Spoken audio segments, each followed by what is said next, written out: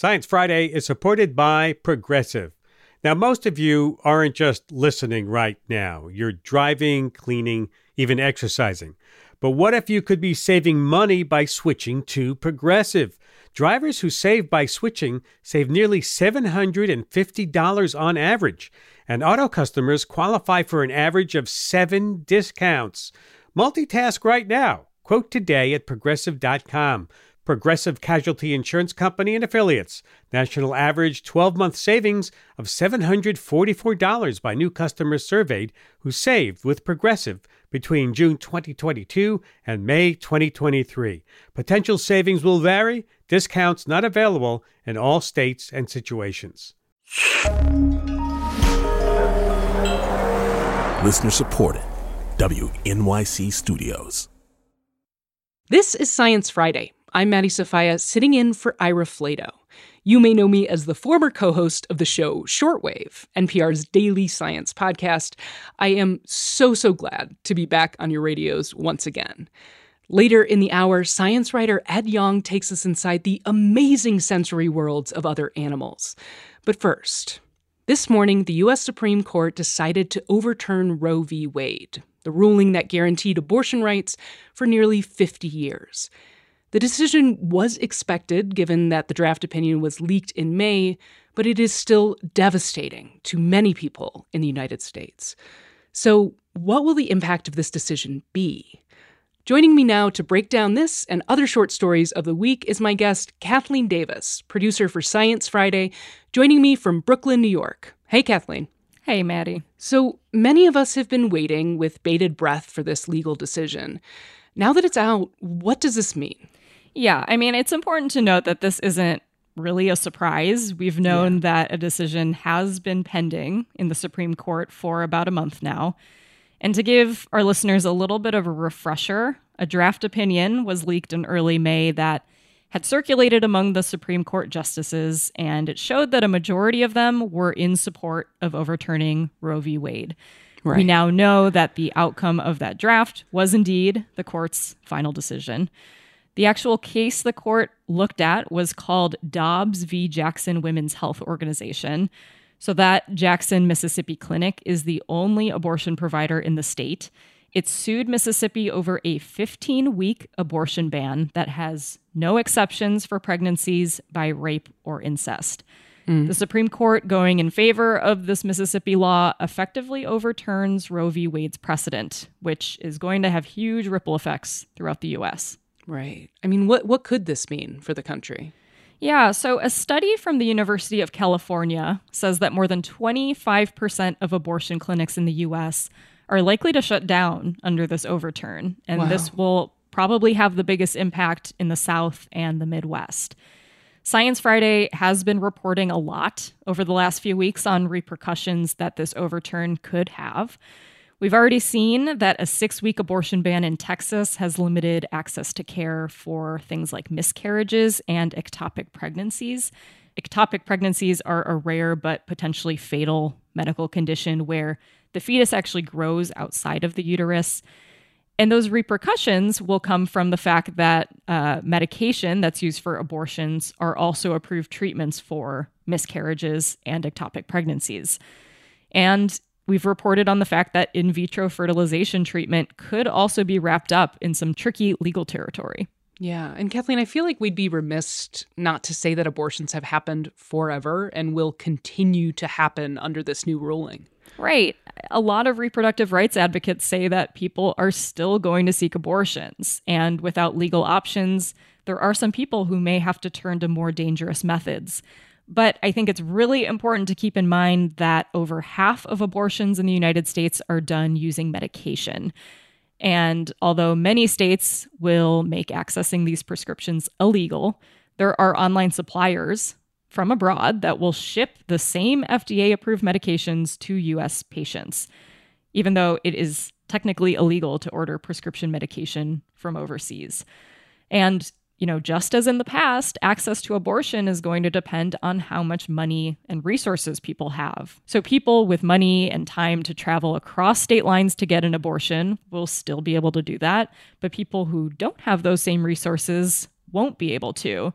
And this is actually addressed in the dissent by Justices Kagan, Sotomayor, and Breyer in the opinion. So they say that today's decision, the majority says, permits each state to address abortion as it pleases. But they say this is cold comfort for the poor woman who cannot get the money to fly to a distant state for a procedure. Right. Okay, let's switch gears and head over to London for our next story. There's been evidence of the polio virus being found in wastewater. Tell me about that. Yeah. So in North and East London, evidence has been discovered of community transmission of polio virus. The way that people found this out was through sewage, which might sound kind of weird, but the U.S. tests wastewater for viruses as well. It's how a lot of places are keeping track of COVID transmission rates. In terms of polio, sewage tests in the UK pick up a handful of unrelated polio virus findings every year. That's not super unusual. And this is largely due to virus shedding that happens after people get immunized. But this is the first time in a while that there's been a cluster found. Experts say that risk to the general public is low at this time. And it's important to note that no cases of the actual polio disease have been reported, nor have there been any cases of paralysis, which is associated with polio cases. Also, paralysis is pretty rare when it comes to polio. Right. And to be clear, polio was eradicated in most parts of the world because of vaccines, right? Right. The last case was found in the 80s in the UK. And in Britain, the vast majority of people are vaccinated against polio when they're kids. So the genetic sequences of the virus that were found in the sewage suggests that these individuals may be related. So the government is urging people to make sure that they're fully vaccinated against polio. And if they're not, to make sure that they make that a priority. In the UK, kids are vaccinated when they're 8, 12, and 16 weeks old. And then boosters are available when the kids are a little bit older. In the US, there has been no polio that has actually originated in the country since 1973. Kids here get vaccinated with an inactivated virus when they're 2 and 4 months old, and then they get 2 more doses when they're a little older. Got it. Okay, let's move on to a story about an invasive species in Florida, a big invasive species, we should say, a Burmese python. Tell us all about that. Yeah, so this story comes to us from reporter Rebecca Jombach at National Geographic. So earlier this month, researchers in Naples, Florida, found and killed the largest Burmese python that was ever recorded in the state. It weighed 215 pounds and it was almost 18 feet long. That is massive. I don't think I need to tell you that. Right. The thing is, Burmese pythons are not native to Florida. They're an invasive species that were introduced to the state in the 70s. It's likely that these came from the exotic pet trade. Since the 70s, their populations have exploded in the wild. And it's really not hard to understand why, because this python that was recently found was pregnant. I don't want to ask, but I want to ask, Kathleen, how many babies are we talking about? So this python, get ready, had 122 proto eggs that were gestating. So potentially 122 baby pythons could have been born from this one mama python. The researchers who studied the snake say this is a record number of eggs. It was also way bigger than normal. So most Burmese pythons found in Florida are between 6 and 10 feet long. This one, again, was 18 feet. So record size, record eggs. And I do know that these pythons have already been doing damage to Florida's ecosystem, right? Tell me a little bit about that. Yeah, so if you've ever been to Florida, you know that there is a lot of wildlife there. For a python, the ecosystem is kind of like an all-you-can-eat buffet. So 73 different kinds of animal species have been found in python guts in Florida. They eat native birds, mammals, sometimes alligators. This one that was recently found had a deer in its stomach.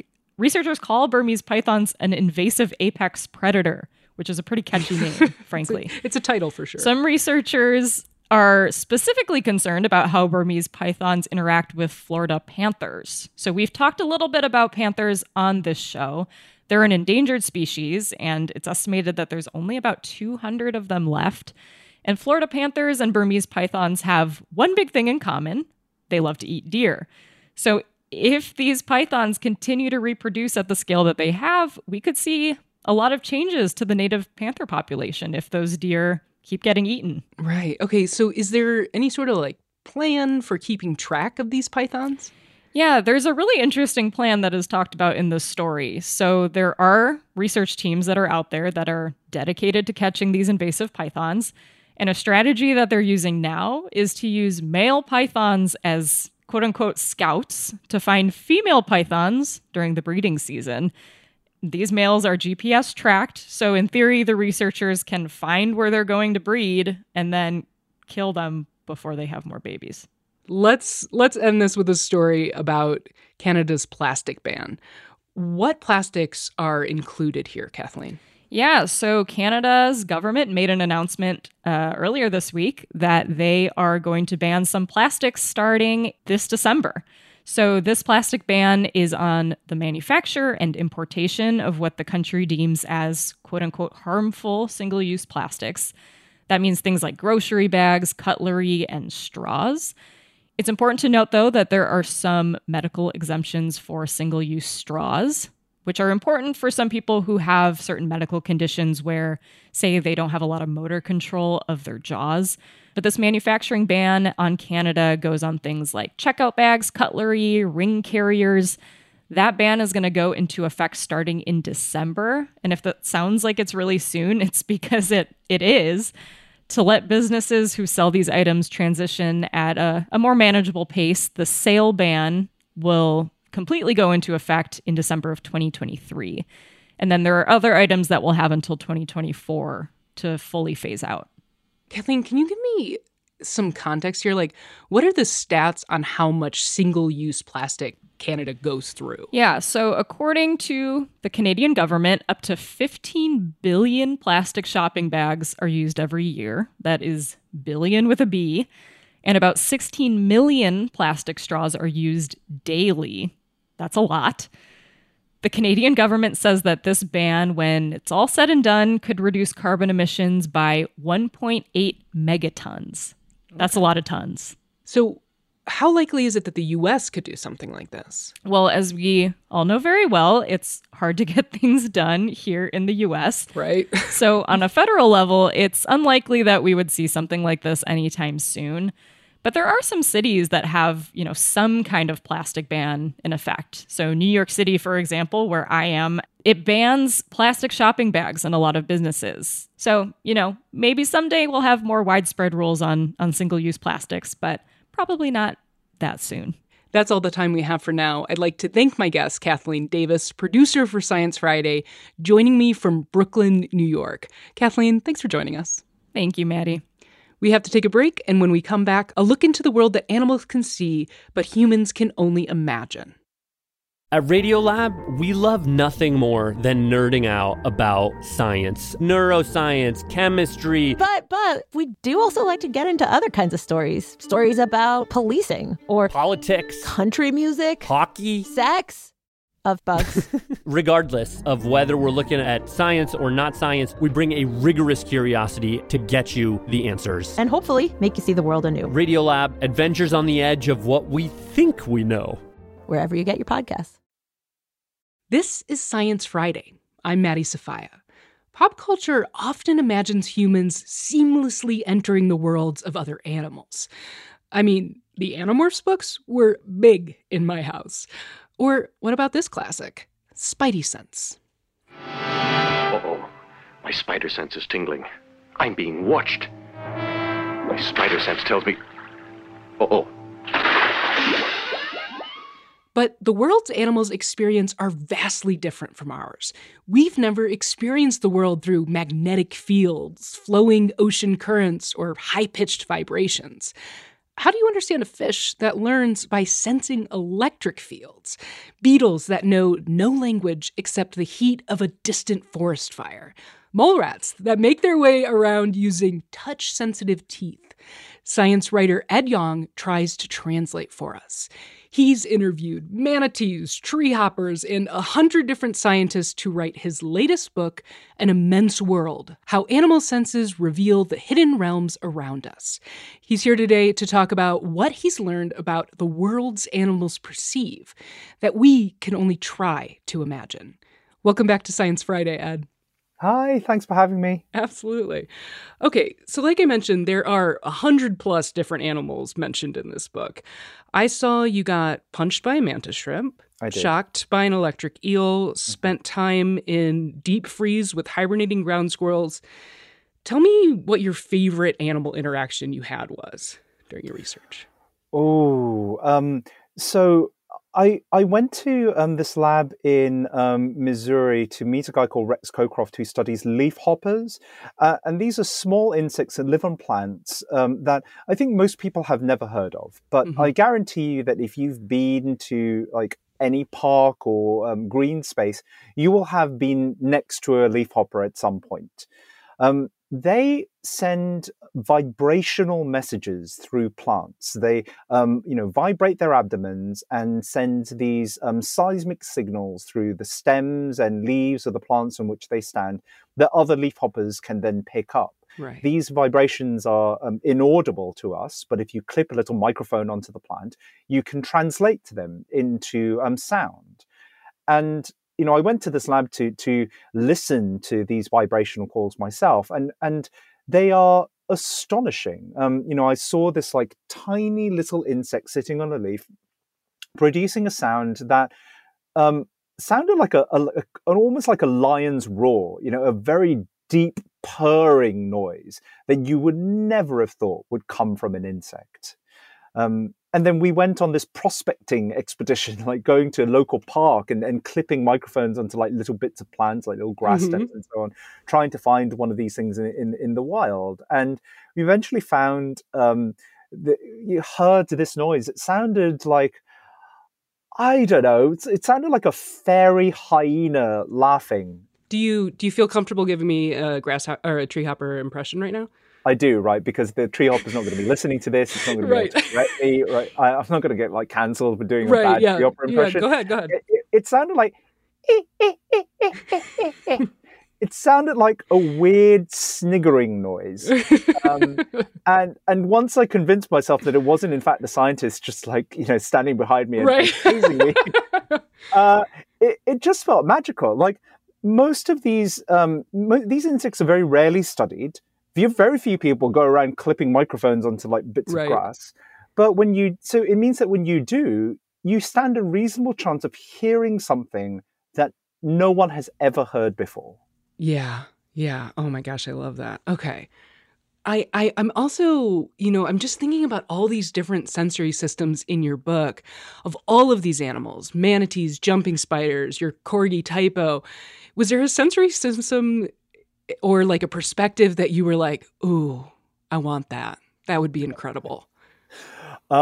Yes. I think there are quite a few, and they're all my babies, so it's a little hard to pick between them. I think that in terms of like the more exotic senses that we really don't have access to, dolphin sonar would be truly incredible. Yeah. So dolphins have the ability to echolocate. So they create high-pitched calls and they sense the world by passing the rebounding echoes. But because of the way sound moves through water, dolphin sonar also penetrates through flesh. A dolphin echolocating on you can probably perceive your skeleton, your lungs. I don't know how I feel about that. I know, right? Suddenly, I don't know. Have you ever swum with a dolphin? Yes, I have. It probably knows stuff about you that even your close friends don't know about. Right. That I think that experience of essentially being a swimming living medical scanner would be absolutely incredible. I love that. And then there are also even for more familiar senses. birds have access to this entire dimension of colors that we can't see. And if we could, flowers, the feathers of other birds, much of the world would look very, very different. Right. And I think just being able to like briefly get that sense of like a more kaleidoscopic reality would be incredible. Absolutely. Okay. So, one of the things that you emphasize is the importance of studying animals in their own right? Not just how we can use them or mimic them. Why is that so important, Ed? I think for a few reasons. I think sometimes our relationships with animals do become a little bit transactional. Scientists study them as model organisms, as windows into our biology, or they might study them as sources for bio inspiration. Things that could point us towards better technology, but I don't really care about any of that. An Immense World is about animals, is about trying to understand animals for their own sake. And I think that's important just because they are kind of miraculous, and because their ways of sensing the world are so different from ours. Our senses give us a perception of the world that feels complete. And that sense of completion is an illusion. We actually are only perceiving a very thin sliver of all there is to perceive. Our world is just a small fraction of the immense world that surrounds us, and we can't access that unless we really think about what other animals are doing. So if we ignore them or if we allow them to go extinct, we lose a way of understanding the world around us. And I think our reality becomes a little bit narrower and a little bit more constrained as a result. So it's really a sort of philosophical argument. I think that if we really want to know what is happening around us, we have no choice but to try and consider the perspectives of other creatures. All right, Ed. So let's try to consider some of those perspectives of other creatures. And I want to start by talking about that sensory bubble that you alluded to that all animals live in, the parts of the world that an animal can actually sense. It's called the Umwelt. Where did this word come from? So it was popularized by a German biologist named Jakob von Uexküll, and I'm very sorry to all German speakers for absolutely butchering that. It's hard, all right. So he used, the word Umwelt comes from the German for environment, but von Uexküll wasn't using it to talk about the physical environment, not like the plants or the mountains or what have you. He meant the sensory environment, the part of that world that the animal can perceive through its own unique set of eyes, ears, noses or whatever, or other sense organs. The Umwelt is the slice of reality that each creature has access to, and it differs radically from one species to another. Yeah. How would you describe like the Umwelt of your smell-focused pet dog, Typo, for example? Take us into Typo's brain. So Typo can see further to the sides than I can, as a simple example. His color vision is more limited than mine. So while my visual spectrum runs from red to violet, his goes from yellow to blue. But through his nose, the world is far richer than I could possibly imagine. And that's evident whenever we go for a walk. He sniffs furiously as we trundle along the same streets that I walk along day in and day out. And every time we do that, it's a new adventure to him. He sniffs the plants that he encounters. He sniffs patches of dried pee from dogs that have walked those streets before. And when he does that, he gets biographical information about those dogs. He knows who's been there. He knows what they've been up to. Maybe he has an idea about their health or what they've recently been eating. To me, Typo sniffing like dog pee on our walk is a little bit like me checking my social media feed. it's not just it's a way for him to connect socially with the other dogs in his world, even when they're not immediately next to him. And the parallels between that and me like scrolling through Instagram and seeing what my far off friends are doing are actually pretty exact. I think that those two things are incredibly comparable. I want to talk about actually studying this stuff because I can imagine it's really challenging to study these sensory systems so different from ours, especially when, even our terminology like ultrasonic is defined by human sensory ranges and limitations. So talk to me a little bit about that. Yeah, it's really hard to escape our own biases. And you touched on a great example. Ultrasonic is almost like anthropomorphic by definition. That just refers to frequencies over 20,000 hertz, which is the top of the human hearing range. Right. Actually, most animals, most other mammals certainly, can hear just fine into that range. For them, it's not ultrasound; it's just sound. Yeah, right. Right, and similarly, ultraviolet, a color that we can't see but that exists just beyond the violet end of the rainbow. It's not really ultra to most of the sighted animal kingdom, which actually can see ultraviolet. The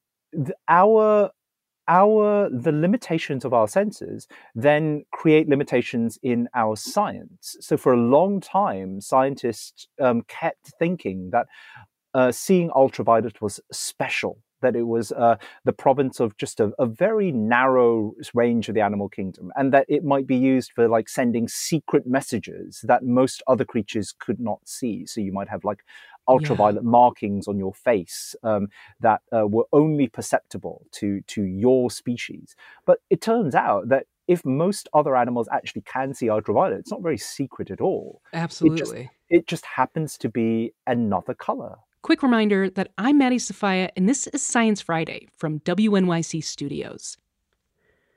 Talking to science writer Ed Yong, who has a new book about the amazing sensory worlds of animals.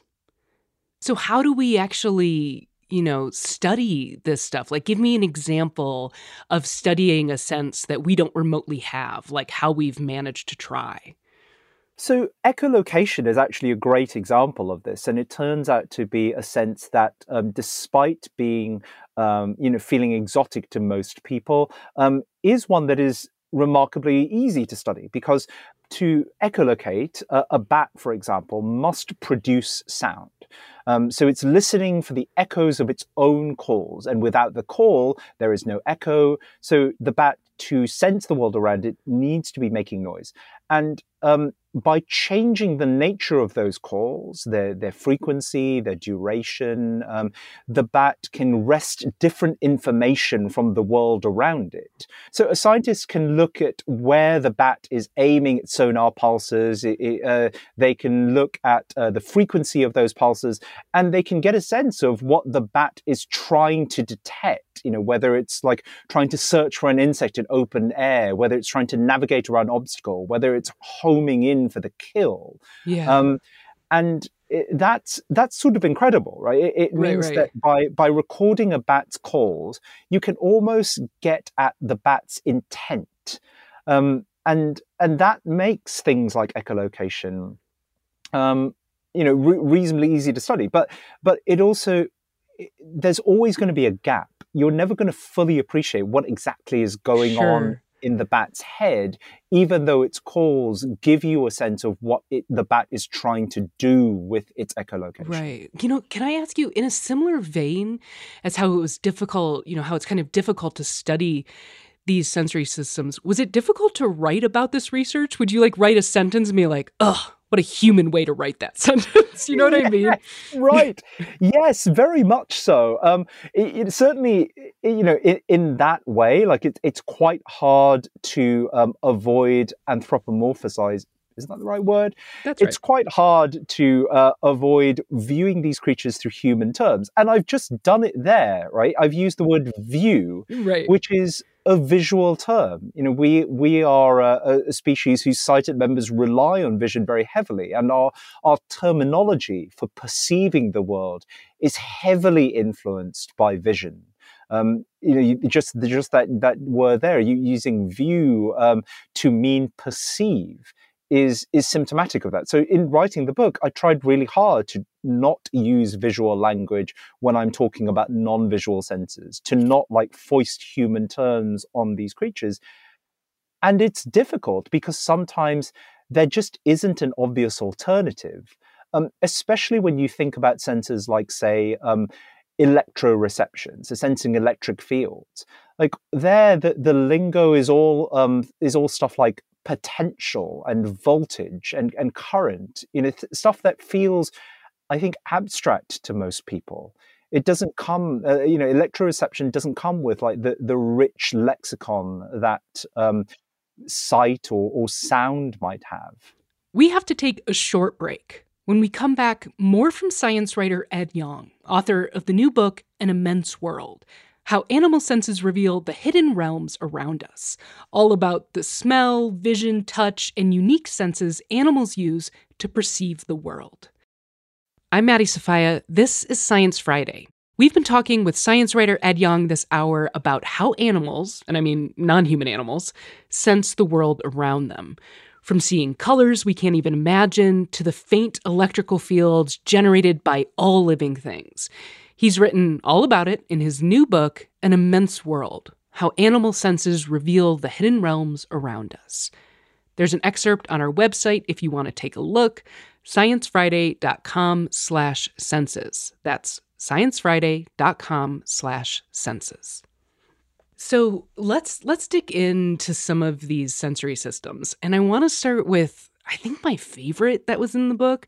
You write that animals have been sensing seismic vibrations since they crawled out of the ocean. Mm-hmm. How is this different than sound, which is like vibrations of the air? Right. So what we usually think of as sound are waves of pressure moving through the air. But similar vibrations can also course through the ground. Most obvious examples are when an earthquake happens. You feel that rippling of the ground. But that also happens to a much, much smaller extent through more regular activities. Like whenever we walk, we send seismic vibrations along the ground beneath us. And if you have the right sense organs, you can detect those vibrations. And many animals absolutely do that. This world of seismic sensing is often neglected. We tend to focus on the airborne stuff, and we neglect all the stuff that goes on beneath our feet. Like the leaf hoppers that I talked about at the start of this interview are a prime example of that seismic sense. But it's there are lots of other creatures, from earthworms to elephants, that also detect these surface-borne vibrations. Spiders are absolute masters of this. The spiders that build their own webs are effectively extending their sensory systems into the world around them, through the architecture that they make with their own bodies. Yeah, absolutely. In one example of seismic sensing that completely blew me away, I was like, I had to put the book down for a second. Baby tree frogs can sense the vibrations of predators while they are inside the egg. Can we talk about it? Yes, we can. So this all comes from a long body of work by Karen Walkington, who's an amazing biologist. So they worked out that at a time when everyone thought that embryos were just passive entities, Walkington showed that, in fact, they are still actually actively sensing the world around them and can sometimes react to that world. So these baby tree frogs inside their eggs can detect the vibrations of a snake that's trying to chew on this cluster of eggs, and they'll react by releasing an enzyme from their face that dissolves the eggs and allows them to break free and plop into water. That's right. That is incredible. Evolution. You know what I mean? I know, absolutely. And this is good job, evolution. Yeah, it's solid work here. Right. So these are creatures that are, maybe 4 days old. Technically they're sort of 0 days old, right? They haven't even hatched yet. They're still inside the egg, but they still have an umwelt. They still have an awareness of their surroundings, and they can differentiate between the kinds of vibrations created by a chewing snake and those created by, say, the patter of rainfall or the shaking of the ground.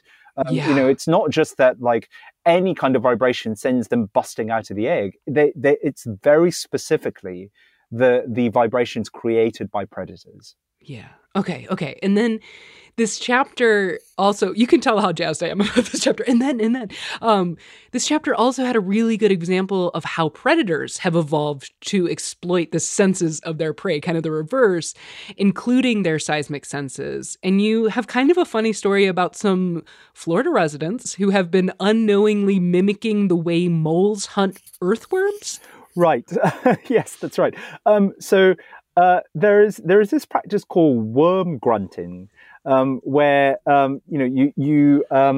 you create seismic vibrations in the ground by rubbing like iron against a stake. This happens in Florida. People go out into the woods and they create like strong vibrations in the ground, and earthworms start rising up from the ground and then can be collected and used as bait.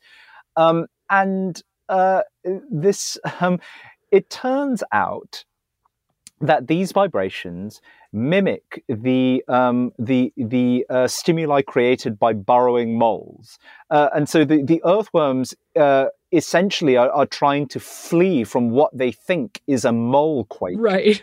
But that is, in fact, the work of Floridians inadvertently mimicking a mole. I love it. Oh my gosh. Okay. So let's move on to a different chapter, which is a chapter that you wrote about pain, which I thought was really unique and I hadn't thought that much about. You call it the unwanted sense. Give us some pain 101. Turns out there's a difference between the sensory perception of hurt and the emotional thing we call pain. Like everybody who's ever broken a bone or had a chronic illness kind of knows what I mean. We all know the sensation is telling us information, but it's, also different from the great deal of suffering around that information. Right, totally. So if I touched a hot pan, for example, my arm is going to start recoiling before I realize that I have touched something hot. And that reflex is fueled by what's called nociception. There are receptors in my hand that detect that something harmful that I've touched something harmful, and that forces me to recoil. Then shortly afterwards, I feel the pain of the injury. Right. It sucks. I am suffering. That negative emotion is pain, and there is a distinction between those two, like the actual like detection of the harm, and then the emotional response to it. Now. There has been a lot of debate about whether animals have the latter. Like all animals seem to have the former, right? They all do nociception. They can all recoil from something that's going to hurt them. But whether they have that emotional suffering or not is something that is very hotly debated. But I think in the middle is where a lot of the reality lies. I think a lot of animals do have an experience of pain. From fish to crustaceans, but I don't think that it's going to be exactly the same as what we experience. Right. I think there's going to be a lot of variety there. And that's a little weird, right? I think we think of pain as universal, but it isn't. There are a lot. So if I get chili oil all over my hand, that's really going to sting. Right. The same chemical that causes that sting doesn't cause pain at all in birds, for example, right. like naked mole rats. And even like closely related animals can experience pain in very different ways. if an octopus, injures the tip of its arm, it'll know, oh, like arm number 6 is injured. I'm going to look after that. If a squid has an injury on part of its body, it doesn't seem to understand like which part of its body has been injured. It just seems to have this like whole body hypersensitivity. Right. So even there, like what we, this idea of pain is going to manifest in very different ways in animals that we think of as being closely related. Okay, this is good because I want to ask you about something you wrote in your chapter about pain, and as one of the as this unwanted sense. You write that this quest to understand animal pain is another conversation driven by our own biases. We're often asking questions like, can I eat this animal? Morally, what can I do to this animal? What should we be asking instead? The more interesting questions, rather than just do animals feel pain or not, are like, what kinds of pain do they feel? Like, how does that manifest to them? Under what conditions have different types of pain evolved? You're right that this is such a charged topic. And it, I think, makes us forget the nuances that we understand in some different senses. So some people have argued that, this distinction between nociception and pain is actually quite artificial. And it's not that we make that distinction for things like vision, for example. People aren't talking about the distinction between photoreception, the detection of light, and vision. There's the subjective experience of the visual world. Except that distinction absolutely exists. We can very much talk about it, and people do. It just doesn't have that same like moral charge that talk of pain does. And I think that moral charge is absolutely vital. Like it shapes the ways we think about caring for animals, or like our responsibilities to them. But it shouldn't stop us from asking these more interesting, nuanced questions about exactly what their experience really is like. All right. Okay. So we don't have time to talk about all the chapters and animals in your book, unfortunately. But Ed, we have to talk about the beetles. We have to. Beetles. Yeah. Okay. More specifically, the beetles that chase forest fires.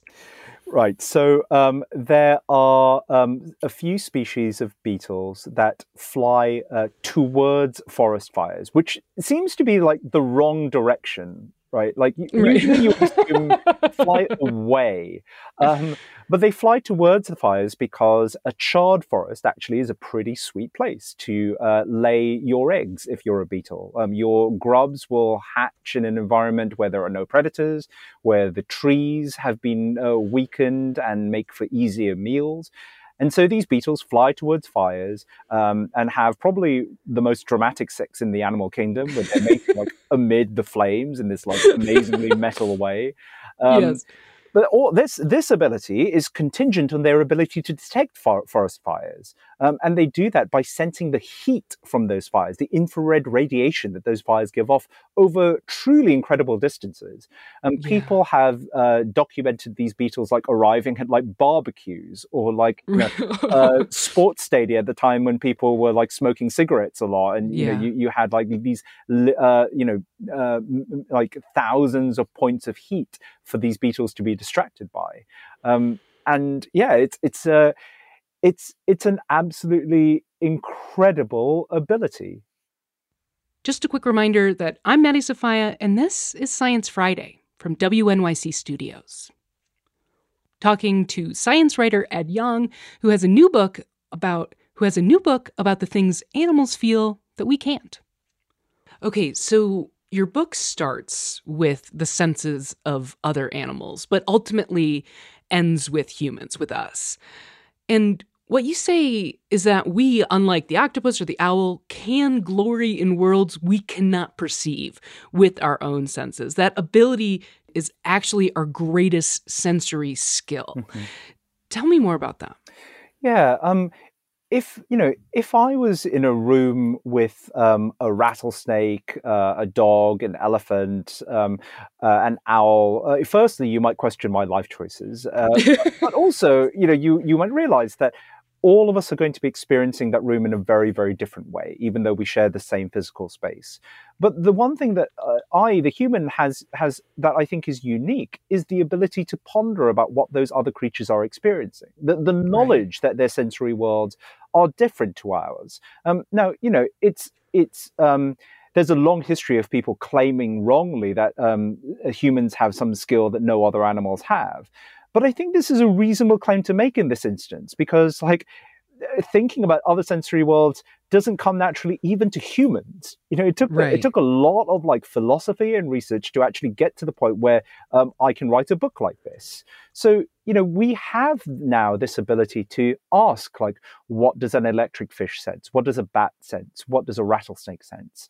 And that ability to go on these sensory voyages to try and jump into the umwelt of another creature is a profoundly human gift. And I think that one that we really ought to cherish and not throw away.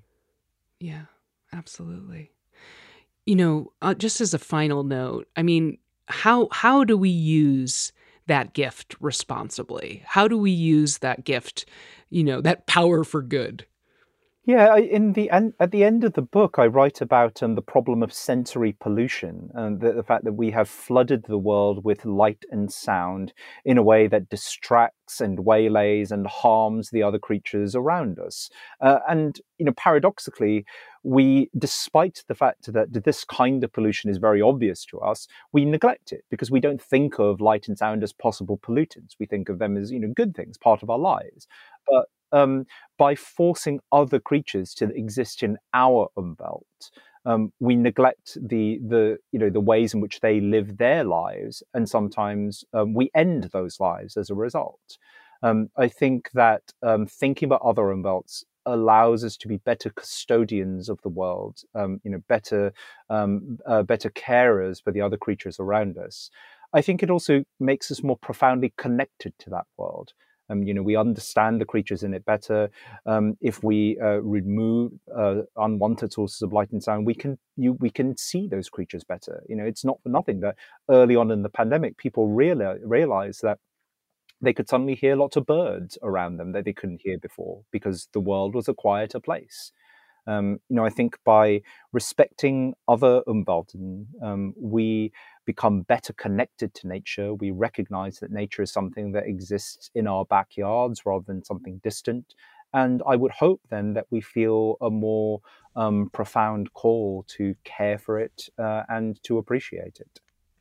All right, that's all the time we have. Ed Yong, thank you so much for joining me today. Thank you for having me. Ed Yong is a science writer and author of An Immense World: How Animal Senses Reveal the Hidden Realms Around Us. There's an excerpt on our website if you want to take a look, sciencefriday.com/senses. That's sciencefriday.com/senses. And one more thing before we go.